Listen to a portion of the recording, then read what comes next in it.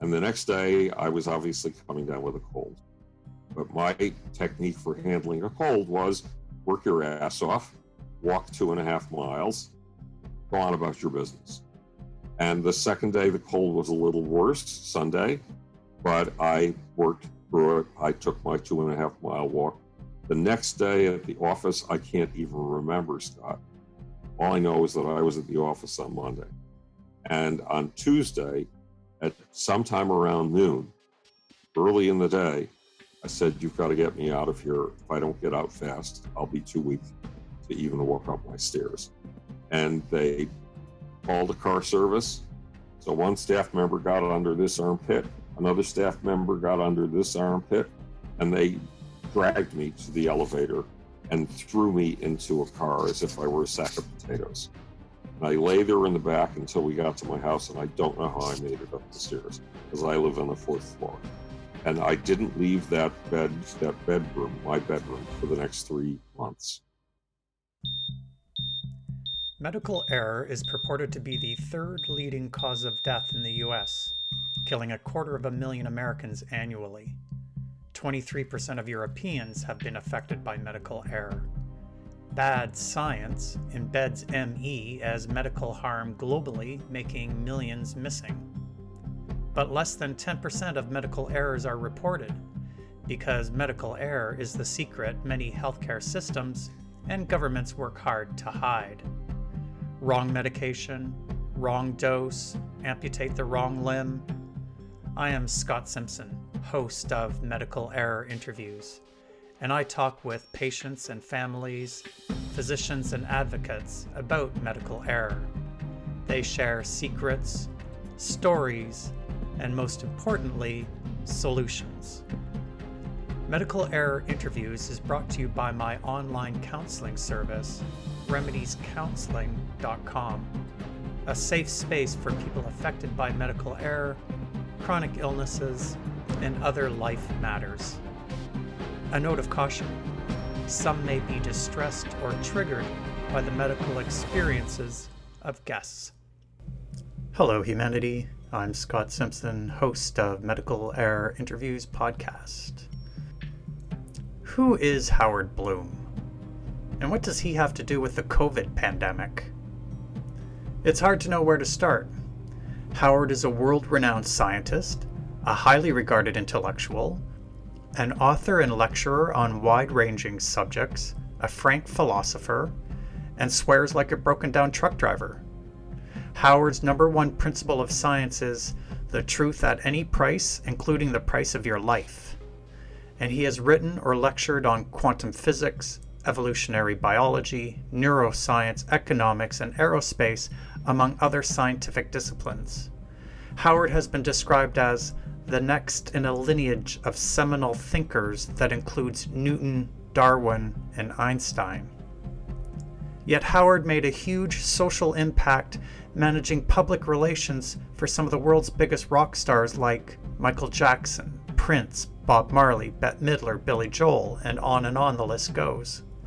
Howard's success was unparalleled, and his future was wide open to possibilities, until his ambitious plans came to a screeching halt. Howard got sick with the flu, but instead of getting better in a few days, he got worse, much worse. Howard would spend the next 15 years practically bedbound, and 5 of those years he was so weak he couldn't speak, and so sick he couldn't have people in the same room. Howard would eventually figure out he had ME/CFS, informally known as chronic fatigue syndrome, or CFS, but preferentially called myalgic encephalomyelitis, or ME. ME/CFS being the common acronym. And ME is a complex disease that causes chronic immune and neurological dysfunction. Like millions of other people who never recovered from the flu or a viral or bacterial infection and developed ME/CFS, Howard's life, his hope, his dreams would never be the same. It is well known in the medical community that some people never recover from viral infections. And just like many of the SARS pandemic victims did not fully recover because they developed ME/CFS, It is beginning to appear that many of the COVID pandemic victims will also develop chronic immune and neurological problems like ME/CFS patients. The world may be facing millions more people who never recover from COVID and develop ME/CFS like Howard.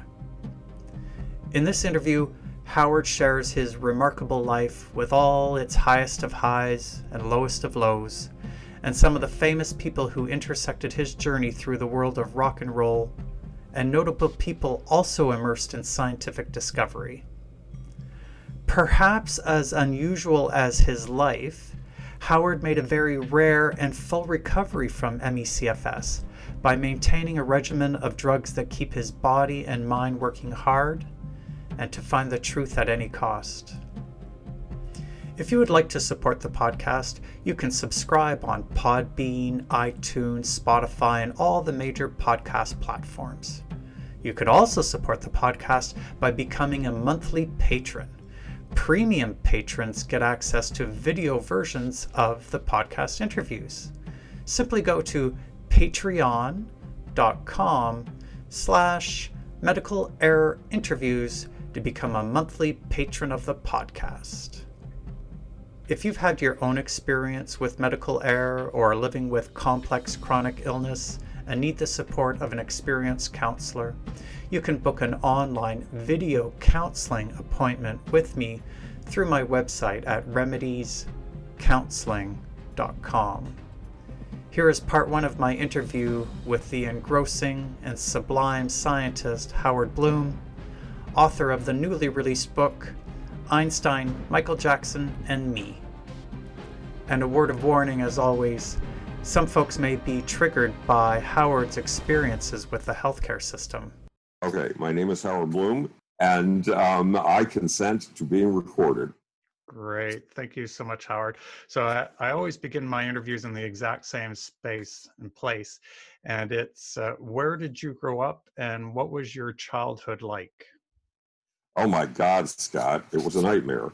I grew up in Buffalo, New York, which in itself is a nightmare.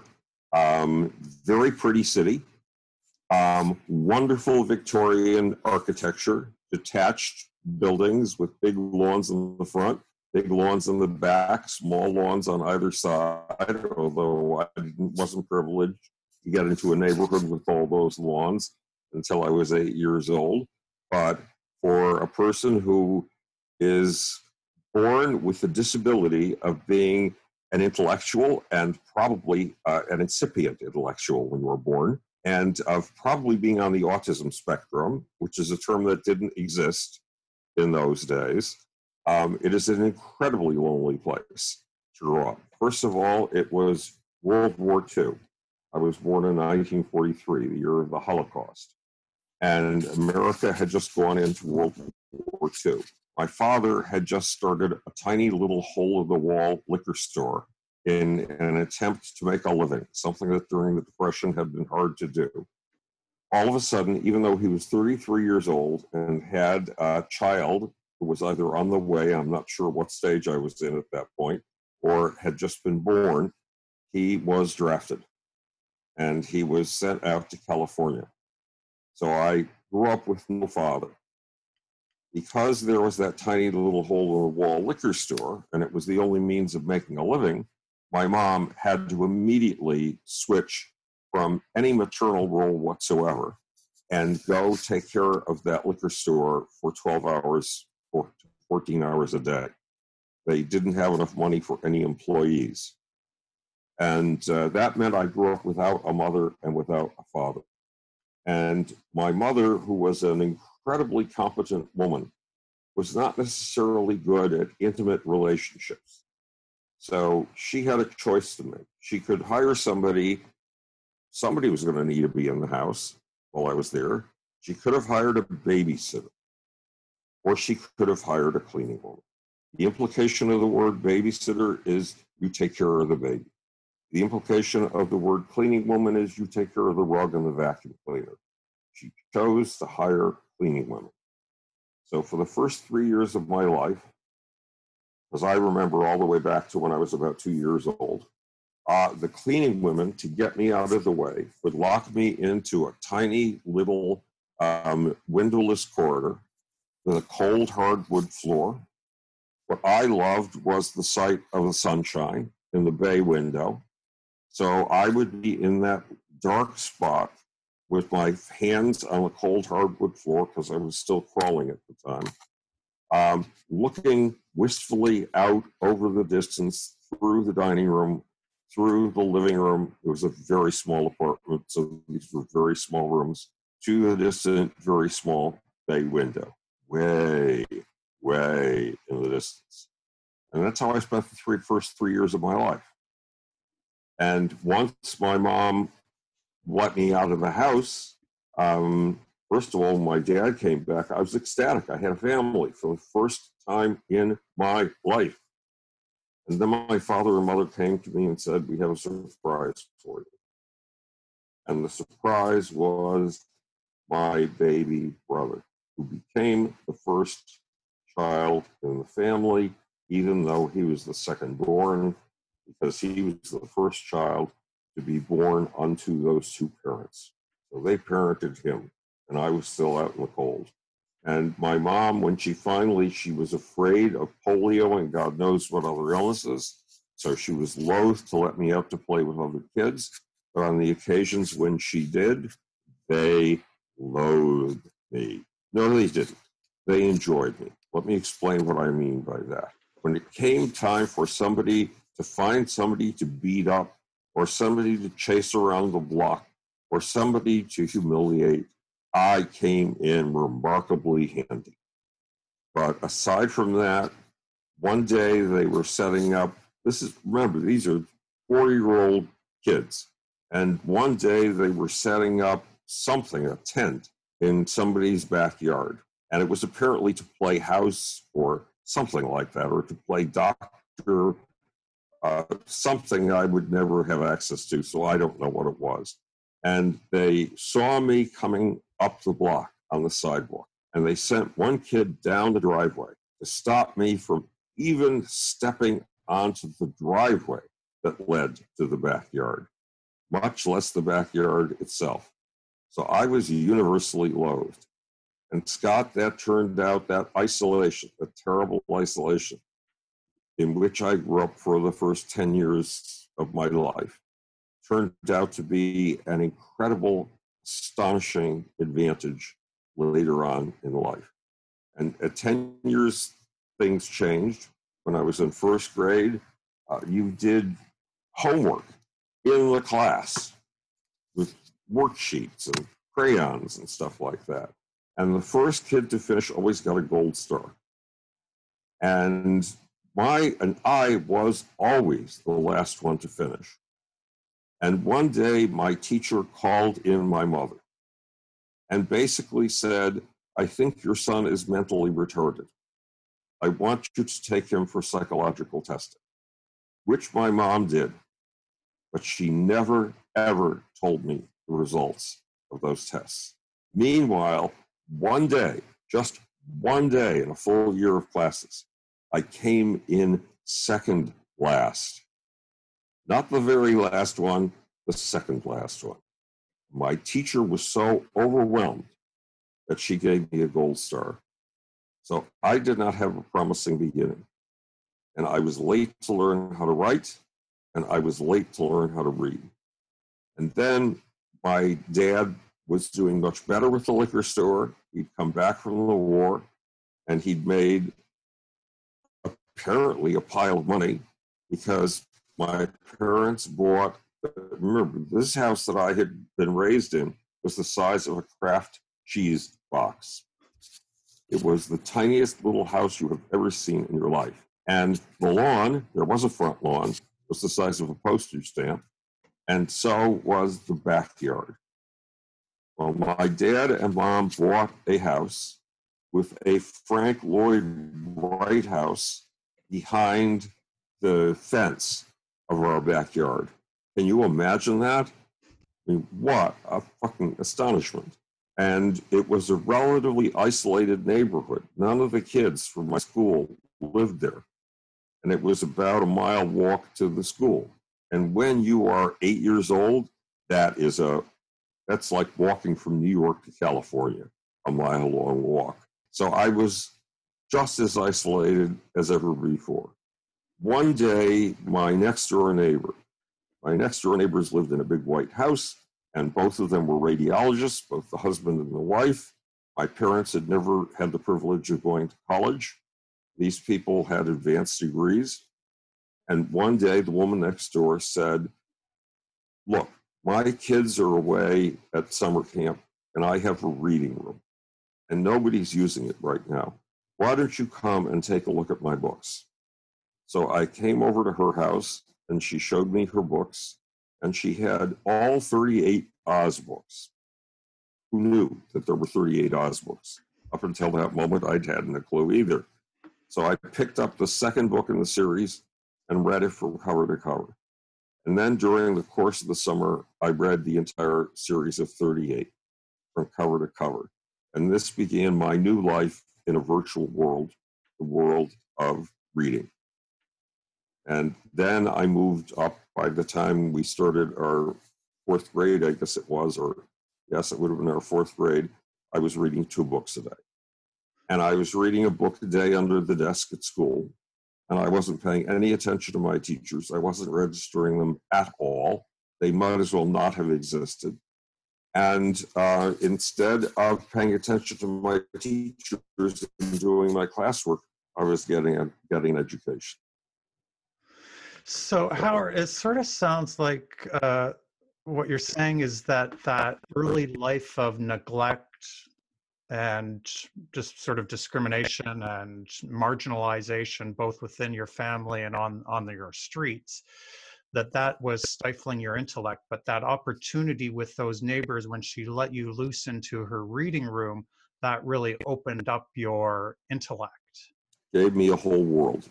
It gave me world after world after world. 2 books a day, that's 2 worlds a day, Scott. 2 worlds a day.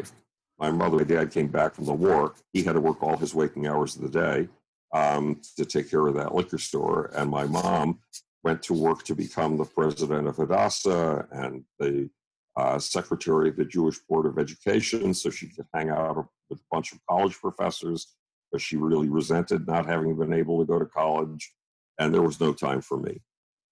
And apparently no inclination either. And so that sounds like you mentioned this earlier, it really contrasts with how your parents treated your younger sibling. Oh yeah, he was the first child in the family. So they hovered over him, they doted over him, they did all of the things that you would expect parents to do for a firstborn son, as he was the first one born unto them. When I was in the Cub Scouts, I tried so hard to win medals for various accomplishments. But the end of every medal winning process was first teaching yourself to do whatever it was you were trying to win a medal in, and then getting your parents to sign a piece of paper. I could not get my parents to sign that piece of paper. I even tried, I left it on their bedroom table in between their 2 beds. Sorry, they wouldn't sign it. I slipped it under the bathroom when my dad was in the bathroom. Sorry, he wouldn't sign it. When my brother got into the Cub Scouts, my mother became a den mother. See any contrast there? Well, they wouldn't even validate you. Yeah, right. So there was a big difference. But Scott, it turned out to my advantage, because it meant I have never been allowed to look at things the way other people look at them. And because those first 10 years of my life, or actually it went on that way for I don't know how many years, my whole life in Buffalo, New York, I was formed that way. And so if I cannot look at things in a normal way, and I don't want to, because at 10 years old, I was in my family's big living room with the Frederick Olmsted house behind me and the park in front of me, but the curtains were drawn all the time for God knows what reason when you've got such gorgeous views. And there I was in my dark living room at 3 p.m, and a book appeared in my lap. Now, you know, when you are 10 years old, you know the location of every book in the house. Locations of the books never change. But this is a book that had no location. I'd never seen it before. And I would never see it again. And it said, the first 2 rules of science are these: the truth at any price, including the price of your life, and look at things right under your nose as if you've never seen them before, and then proceed from there. And to illustrate point number 1, the truth at any price, including the price of your life, it told the story of Galileo. And Scott, it told it all wrong. It pretended that Galileo was willing to stick to his truth, even if it meant he would be burned at the stake. That is radically false. Galileo's friend, the Pope, was a friend, and he cut a deal with the Pope because he didn't want to go to the stake, and he said he would abjure everything he had ever written. He would say all of it was wrong in exchange for his last years in house arrest. So that's how he lived. But fortunately, the book did not tell it that way, and the book got it wrong, because I needed a heroic example. And point number 2, look at things right under your nose as if you've never seen them before, and then proceed from there. Was Anton von Leeuwenhoek, one of the 2 men who invented the microscope. And it gave the example of Anton von Leeuwenhoek looking down at pond water and discovering what he called animalcules, and looking at human sperm, though I don't think it mentioned sperm, so I don't think it told me about that one, and seeing animalcules, and writing to the Royal Society about these animalcules he found. So those 2 rules, the truth at any price, including the price of your life, and look at things right under your nose as if you've never seen them before, and then proceed from there. Look for things that are invisible to you and invisible to all of those around you, and bring them into the light. Flesh them out from their invisibility. Those 2 rules grabbed me. And for the time I was 10 years old, I had a religion, and it was science. And my life has been dedicated to science ever since. Wow. But not conventional science, because conventional science is the science of the kids who used to beat me up. My task in science is to be a perpetual outsider, to be able to see things that are invisible to other people, to ask questions that other people would never think of asking. That's my fucking job. So you really internalize those 2 rules, and you're living them throughout your life. So take me through the early part of your young adulthood and that career up until the point where your health went sideways. Well, it's very complicated. It's a long story, so let me see if I can sum it up. I read On the Road, Jack Kerouac, and I was reading about the beatniks in Time magazine. I read Time magazine from cover to cover. My best friend and I had one friend. I was lucky. I had a friend. We both read Time cover to cover, and we both tied for first in the Time magazine current events competition every year. And Time magazine had this section to titillate guys from commuting from Connecticut into Manhattan to work. You know, the men in the gray plaid suits. Oh no, they were gray flannel. They were charcoal gray suits. Not plaid, definitely not plaid. But at any rate, so they titillated these guys by telling stories of the beatniks. Every issue, every week, there was a story about the beatniks. And I thought, wow, if I could get near these people, they might accept me. And then my dad made a hideous mistake. For a summer vacation, he took us on a road trip to Cape Cod. He took us to Provincetown. So one day I was walking down, in fact, it was my first day there. I walked down the main street of Provincetown. I saw a gallery. I adored art. I loved art. I was 16 years old. I walked into the art gallery. It was a bunch of beatniks from the West Village in New York City. And they grabbed onto me.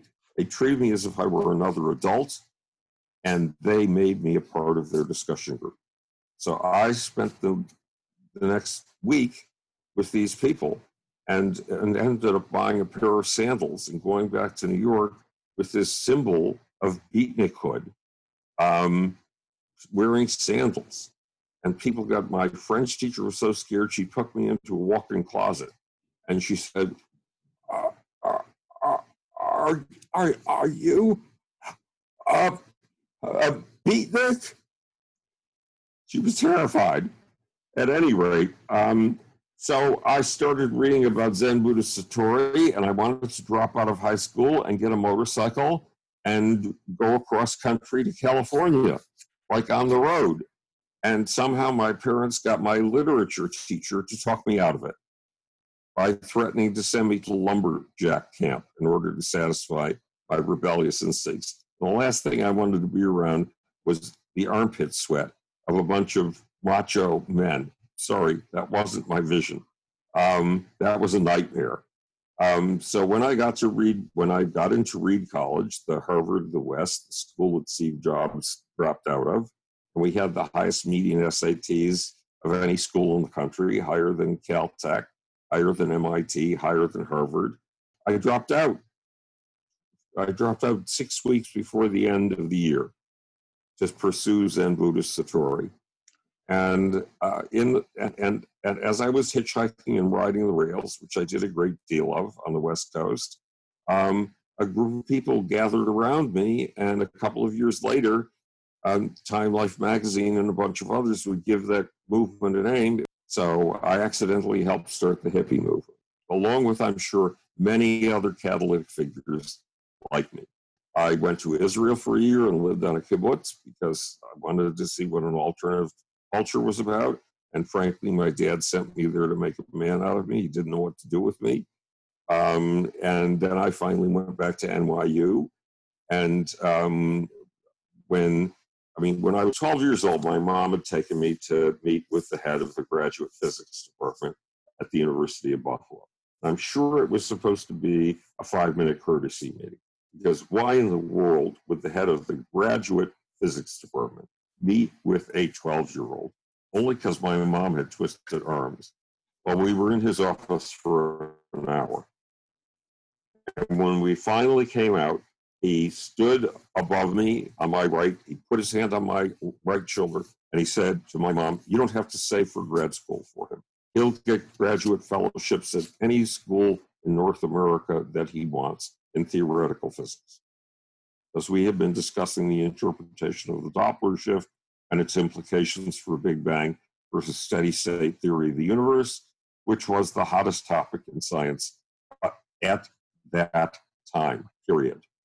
So when I got out of NYU, indeed, I had 4 fellowships, but they were in a field that hadn't been named yet, neuroscience. It was called physiological psychology in those days. I got Columbia University degree to let me take any courses in the med school I wanted so I could see the physiological side of things, and to major in clinical psychology so I could try to paste together my own program on neuroscience.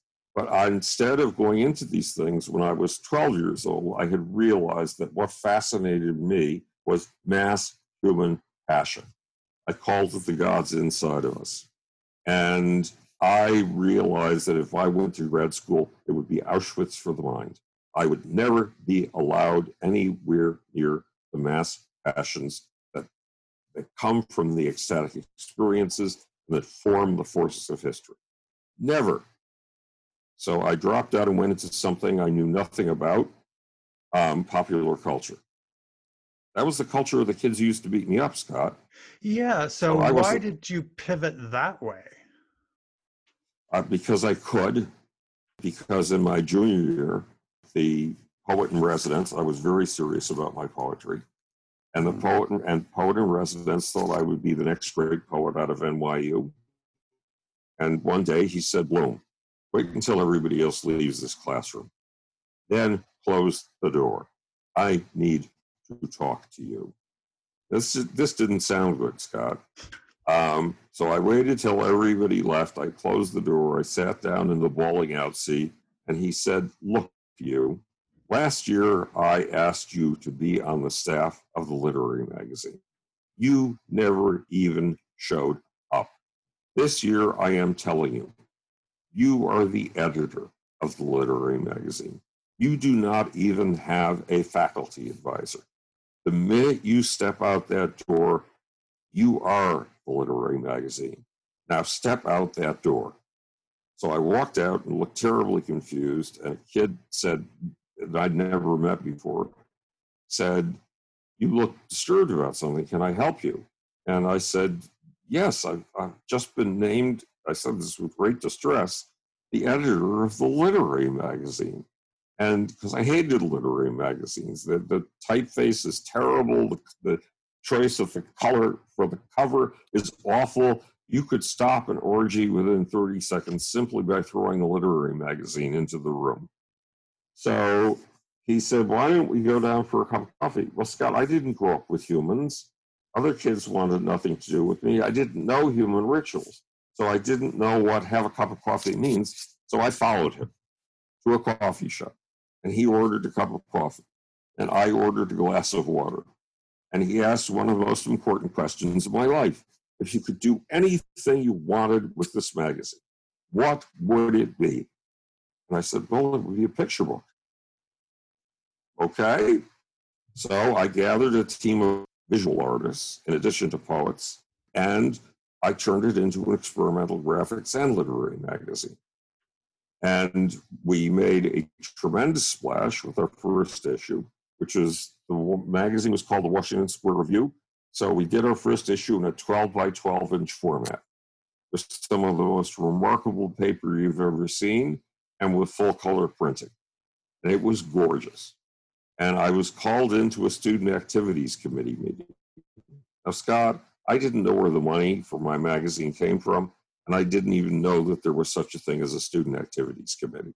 So I went to the meeting, and they called me up, they put me in the bowling out position. And they said, we're doubling the budget for your next issue. Now, how often do you hear that in your life? It's the only time I've ever heard it. So, okay, so we had twice as much money to do the second issue, and I turned it into the Sex and Death issue, and half of my literary staff quit when they saw the direction I was going. When the magazine came out, not a single soul ever said a word to me about it, but I got calls from the art directors of Look magazine, this big, gorgeous, glossy, full-color magazine, from the art director at the Evergreen Review, which was the leading bohemian magazine in the world, and from the art director at Boys Life, Boy Scout magazine, of all things. I'd been thrown out of the Boy Scouts for incompetence at Morse code when I was 11. Not to mention for all of those merit badges, I couldn't get signatures down from my parents. So at any rate, and I hadn't realized I'm going to NYU. This NYU is one of the media capitals of the world. This is where the major magazines are put together. And so I had an opportunity. I walked in to the apartment of one of my artists one day at the beginning of the summer vacation, one of the first days of the summer vacation. And I hadn't secured a job yet. I had spent 2 weeks in a mental institution because the day after school ended at a Country Joe and the Fish concert, my only rock and roll concert, I had tried to kill myself. It was a half-hearted attempt, and so my wife had arranged with my Uncle Fred to get me into a mental institution for 2 weeks. So I was straight out of the mental institution where they let me out early for good behavior. Sorry, Howard, can we unpack that a bit? Yes. Suddenly you're on top of the world, and then you're making a half-hearted attempt at suicide. What was going on? For 4 years, school had given me a structure and an infrastructure of habit, a purpose to work toward every day.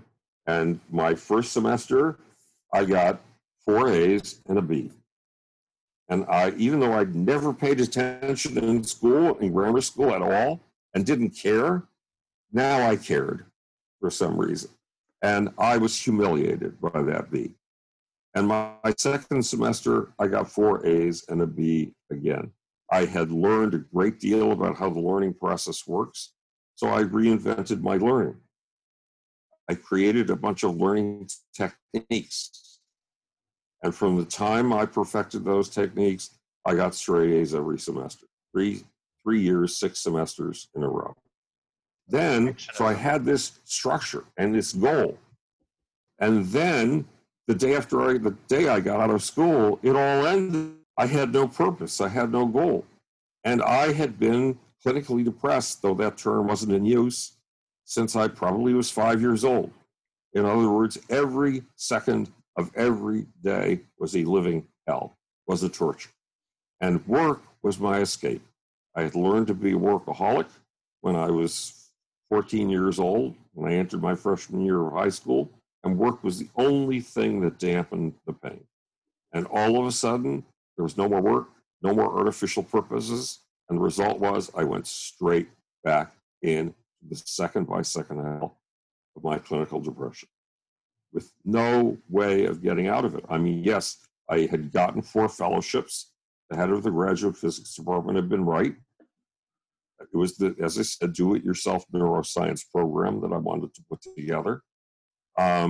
And so I knew what I was going to be doing in September, but I hadn't arranged a summer job yet, and I had no structure to take me out of this depression. So I sat there with a big bottle of Valium, and I mean a really big vial of Valium, staring at it, and that's as far as I got in my suicide attempt. A neighbor of mine who had taken me to the Country Joe and the Fish concert said, "Why don't you come and spend the night with me?" So I had been married since I was 21. So I spent the night with her, and yes, it turned sexual. And my wife the next day, and she called my wife the next day to say her husband tried to kill himself last night. And my wife contacted my Uncle Fred, the doctor in the family, the only one who had been able to go to college, the only one there was enough money to send to college. That's why my mom didn't get to go to college. And they decided to put me in a mental institution. So that was it. And when I got out of the mental institution, I went to visit the most talented artist of those that I had gathered. And when I got into his apartment, it was, well, there was no furniture. There was a wall-to-wall carpet on the floor. There was the empty cord of a phone attached to the wall. And there were 3 people on the floor sobbing. My artist's wife, and my artist's 3-year-old son. They were all sobbing together. And I said, "What's wrong?" And he explained, "Our electricity is being shut off. Our furniture has been repossessed. Our phone is about to be cut off, and we're being evicted from the apartment." And I said, "But you're fucking brilliant. If I took your work just out for 2 weeks to show it to people who buy artwork, you'd be able to pay your rent, and then I could find a summer job." So he said, "Well, yeah, but you can't just take my artwork out. My best friend and I moved down here from Boston. They'd come from, God knows, not Rhode Island College of Design, but some major art school in Boston. We moved down here hoping to be a studio. So if you're going to take my artwork out, you have to take his artwork out too." Well, the artwork of his friend nauseated me. I did not feel it was art. I felt it was fucking ugly. But I said yes, because I needed to save this guy. And there wasn't much time in which to do it. You had to come up with money before the next rent was due. We had to pay off the rent he already owed. So I said yes. And then his best friend's wife said she wanted her artwork included too. And she actually was good. She wasn't exceptional. She wasn't extraordinary, but she was very good. And I took that portfolio out, and at the end of 2 weeks, I'd accomplished nothing. So I kept going out over and over and over again. By the end of the summer, I had managed to get New York studio, but I still hadn't sold any artwork. So my wife, meanwhile, her first husband had been going to Dartmouth when she was forced to marry him because of pregnancy, an unwanted pregnancy. And she'd now been through almost 4 years with me. And she let me know with one of those deniable statements that she was sick and tired of having student husbands, and that if I continued to be a student at Columbia or anywhere, I was likely to lose her. And I'm short, I'm tiny, I'm what one book with a chapter about me called diminutive. You could put me in your pocket and carry me around like a keychain. So finding women willing to marry you, if you're me, is a very hard thing to do. And I did not want to lose my wife. Plus, grad school looked to me like Auschwitz for the mind, for a reason. Remember, at the age of 13, I started out in theoretical physics and microbiology. At the age of 10, I'd established a lot of other credentials by the age of 12. I had built my first Boolean algebra machine. That's a symbolic logic machine. Symbolic logic would be very important in the era of the search engine. At the age of 16, I'd worked at the world's largest cancer research facility, the Roswell Park Memorial Cancer Research, whatever it's called. And I had come up with a theory of the beginning, middle, and end of the universe, which I had then discarded because I thought it was comic book science. But it made a prediction that 38 years later would come true.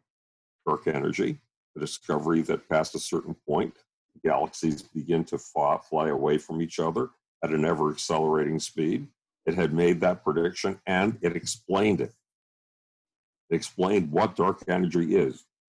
But at the age of 12 or 13, I had discovered that one of my real missions was to find the gods inside of us, to find the ecstatic experience, to see how the ecstatic experience connected with the forces of history. When I was 14 years old, I heard that there was a book called The Varieties of the Religious Experience. That sounded to me like whoever the hell had written it knew what was in my heart, knew what I wanted to pursue scientifically, and wrote this book for me. It was the days before Amazon. It was hard to find books in Buffalo, New York. It took me 4 months to track that book down. It was by William James, the founder of American Psychology. It had been written in 1902 as a series of lectures, and the book felt as if William James had set out a bunch of petri dishes with irrational, delusionary religious experiences and said, here is the stuff, the raw material to work on. In my time, I did not have the tools to understand this. You will come along 50 years later, and you will have tools I never had. And I'm leaving this as your job to do. And I had already taken the job on a year and a half to 2 years earlier. He was preaching to the converted. And the most important thing he said is, every one of these examples I've given you could be regarded as an example of pathology. But in the hands of certain people, the pathological becomes an engine of history. I was in pursuit of these extraordinary ecstatic experiences, like George Fox, the guy who founded the Quaker movement. What's her name? Saint Teresa, another mystic. Both of these people had visions. I was looking for that ecstatic experience. And I realized, and the reason that grad school looked like Auschwitz for the mind to me is how much of that ecstatic experience, especially ecstatic group experience, are you going to run across giving paper and pencil tests to 22 college students in exchange for a psychology credit? You will never run across what interests you the most in your life. So when September came and it was time to go to Columbia, I didn't want to lose my wife. I knew I would never get anywhere near what really interested me in grad school. Again, it felt like I was on my way to the gas chambers. And here I was with a foot in something totally unexpected, something I knew nothing at all about: popular culture, visiting all of the major advertising agencies, visiting the networks, It was an opportunity to go into this vast field. It was like an opportunity to have a voyage of the Beagle, a field expedition in the stuff that really interested me the most. And that was my obligation as a science person. Your obligation as a science person is not to get a PhD. It is to find something of substance to explore, and then to dedicate your life to the process of exploring it. And if it's at all possible, to do what was called in the 50s and the 60s participant observer science, like Margaret Mead did in Samoa. She threw herself into the experience of the tribe she was studying so completely that she was elected a tribal chief. And she was a woman. And they did not allow women to be tribal chiefs. That's how thoroughly she got involved in experiencing what it was to be a member of the tribe she was studying, not just to describe it. So I had an opportunity to do participant observer science in popular culture. I took it. And eventually, we'll skip over a lot of stuff that happened in between. Eventually, I founded a PR firm in a field I had known nothing about a few years earlier, rock and roll, popular music. And I built it as to be the largest PR firm in its field. I looked at the way things were done. Hell, I'm a scientist. I'm not obligated to go along with any rituals that these so-called vinyl junkies had established. Not at all. My job is to come splashing down like a scientist from Mars, look at what they're doing, see what works, see what doesn't, discard what doesn't, and where necessary, invent new techniques. Hey, I learned how to do that from reading the Scientific American from cover to cover when I was 11 and 12 years old. I learned it from Martin Gardner's mathematical games section in the Scientific American. Then I founded the biggest PR firm in the music industry. Of course, it was struggling at first, but I totally reinvented what PR was in the music industry. And so my competitors started ceasing to exist. And I went on the motto that good information drives out bad. And it was based on Gresham's law. It was about 6 years before I discovered that Gresham's law was bad money drives out good, not good money drives out bad. I don't give a fuck. The fact is, the way I did things, the truth drove out lies every single time. Remember, the first rule of science, the truth at any price, including the price of your life. So we worked with Michael Jackson, Prince, Bob Marley, Bette Midler, AC/DC, Aerosmith, Kiss, Queen, Run DMC, Billy Joel, Billy Idol, Paul Simon, Peter Gabriel, David Byrne, Joan Jett, all kinds of people like that. And in most cases, he built them from almost scratch. We made them into superstars. Why? Because they fucking deserve to be superstars. And I knew it. And if it's the truth at any price, including the price of your life, if you find somebody who can have an influence on humanity that's at all positive, you must dedicate yourself to making sure they have that positive influence. However, my way of working, and this had started when I was 14, so my parents came to me and said, remember that school you did that crazy interview at? We've gotten you in. So you have a choice.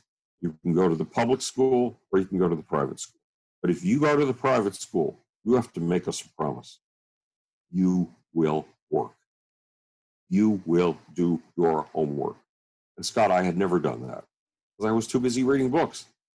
And I made that promise. And to me, a promise is an absolute. It's an absolute. And that's when I learned how to work 7 days a week, all of my waking hours. And it turned out, as I said, to be the salvation for my clinical depression. It moderated it. It did not make it go away, but it buffered the pain a little bit. So all during the years of getting into the popular culture and building up your PR firm, how was your depression during that period? Same as always.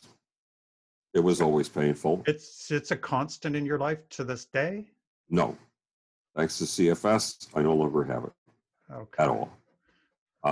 So basically, to establish a company in a very competitive field from scratch, I had to work the way I like to work, which is all my waking hours, 7 days a week. The difficulty was I had heard that fighter pilots are sent into battle, dogfights, for 2 weeks, and then they're taken out and given 6 weeks of rest and relaxation because their alarm system is always on super high when they are fighting. And if you leave that alarm system on too long, you will burn out. Well, my alarm system was on super high 7 days a week, 52 weeks of the year, period. Never an off moment. I don't like rest. I don't like relaxation. It just depresses me. So I worked for 8 years without taking a single vacation. Then one of my staff members walked into my office one day and said, I think it's about time you take a vacation. So I took my first vacation in 8 years. That was the 2-week vacations that I arranged at the end of the summer. I would usually arrange them so I could end up in LA and possibly stay in LA for a while because I had lots of business to do in LA. So the day I woke up, the first day after the vacation, there I was in LA, ready to rock and roll. So I knew somehow in my 40s, I was in my 30s now, I knew that someday in my 40s, my body would simply refuse to do this anymore. I had no idea of what form that refusal would take, but I knew that it would make me incapable of working, and I knew that I had to do something to make sure that when that happened, I could still survive. So my wife and I lived like church mice. Our furniture was all furniture dragged in from off the street, for example. We were not trying to show anybody status symbols. Neither of us gave a shit about status symbols at all. And we took all of our money and we invested it in real estate. The only thing I could think of that would bring me a living if I was too weak to work. And then in 2008, March 10th of 2008, I did one of my usual work things. I flew down to a place that was 5 hours out into the countryside. I must have flown into a, yeah? 2008? No, 1988. Sorry. Yes. So it was 1988. I flew down to meet with Womack and Womack. Womack and Womack was Sam Cooke's daughter, Linda Womack, Cecil Womack. Cecil Womack and his brother Bobby had written the Rolling Stones' first hit. And they were a superstar duo. And they were my new clients. So I had studied them for a month, and then I was flying down to meet them in their own environment. So I knew I would burn out. We bought real estate. We bought the brownstone I'm sitting in right now. Very hard. Yeah. So you're anticipating that your body's going to burn out and you're preparing for that, but it doesn't sound like you're backing off on how hard you're pushing yourself physically. Oh, never. No.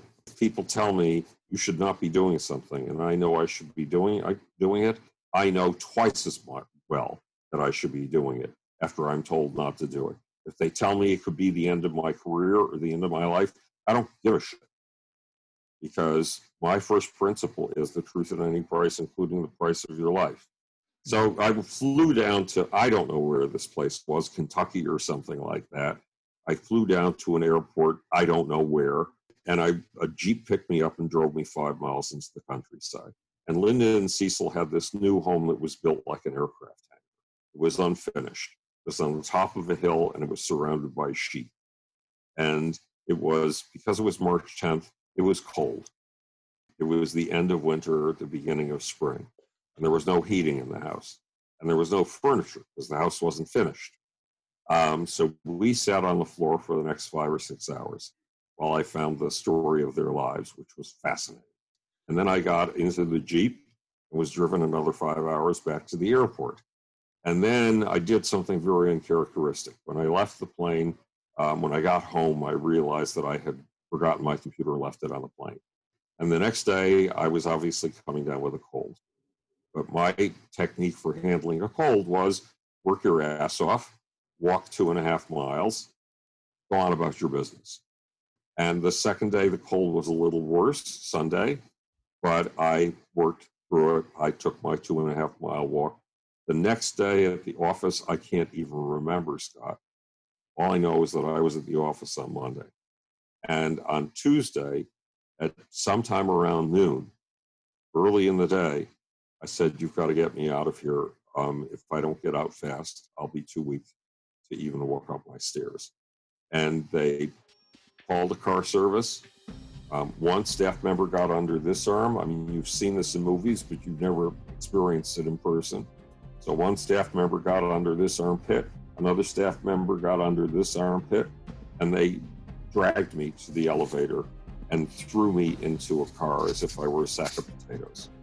And I lay there in the back until we got to my house, and I don't know how I made it up the stairs because I live on the 4th floor. And I didn't leave that bedroom, my bedroom, for the next 3 months. And a good part of it took 2 weeks to think and 2 weeks to speak. Well, it is a wild ride with Howard through his life.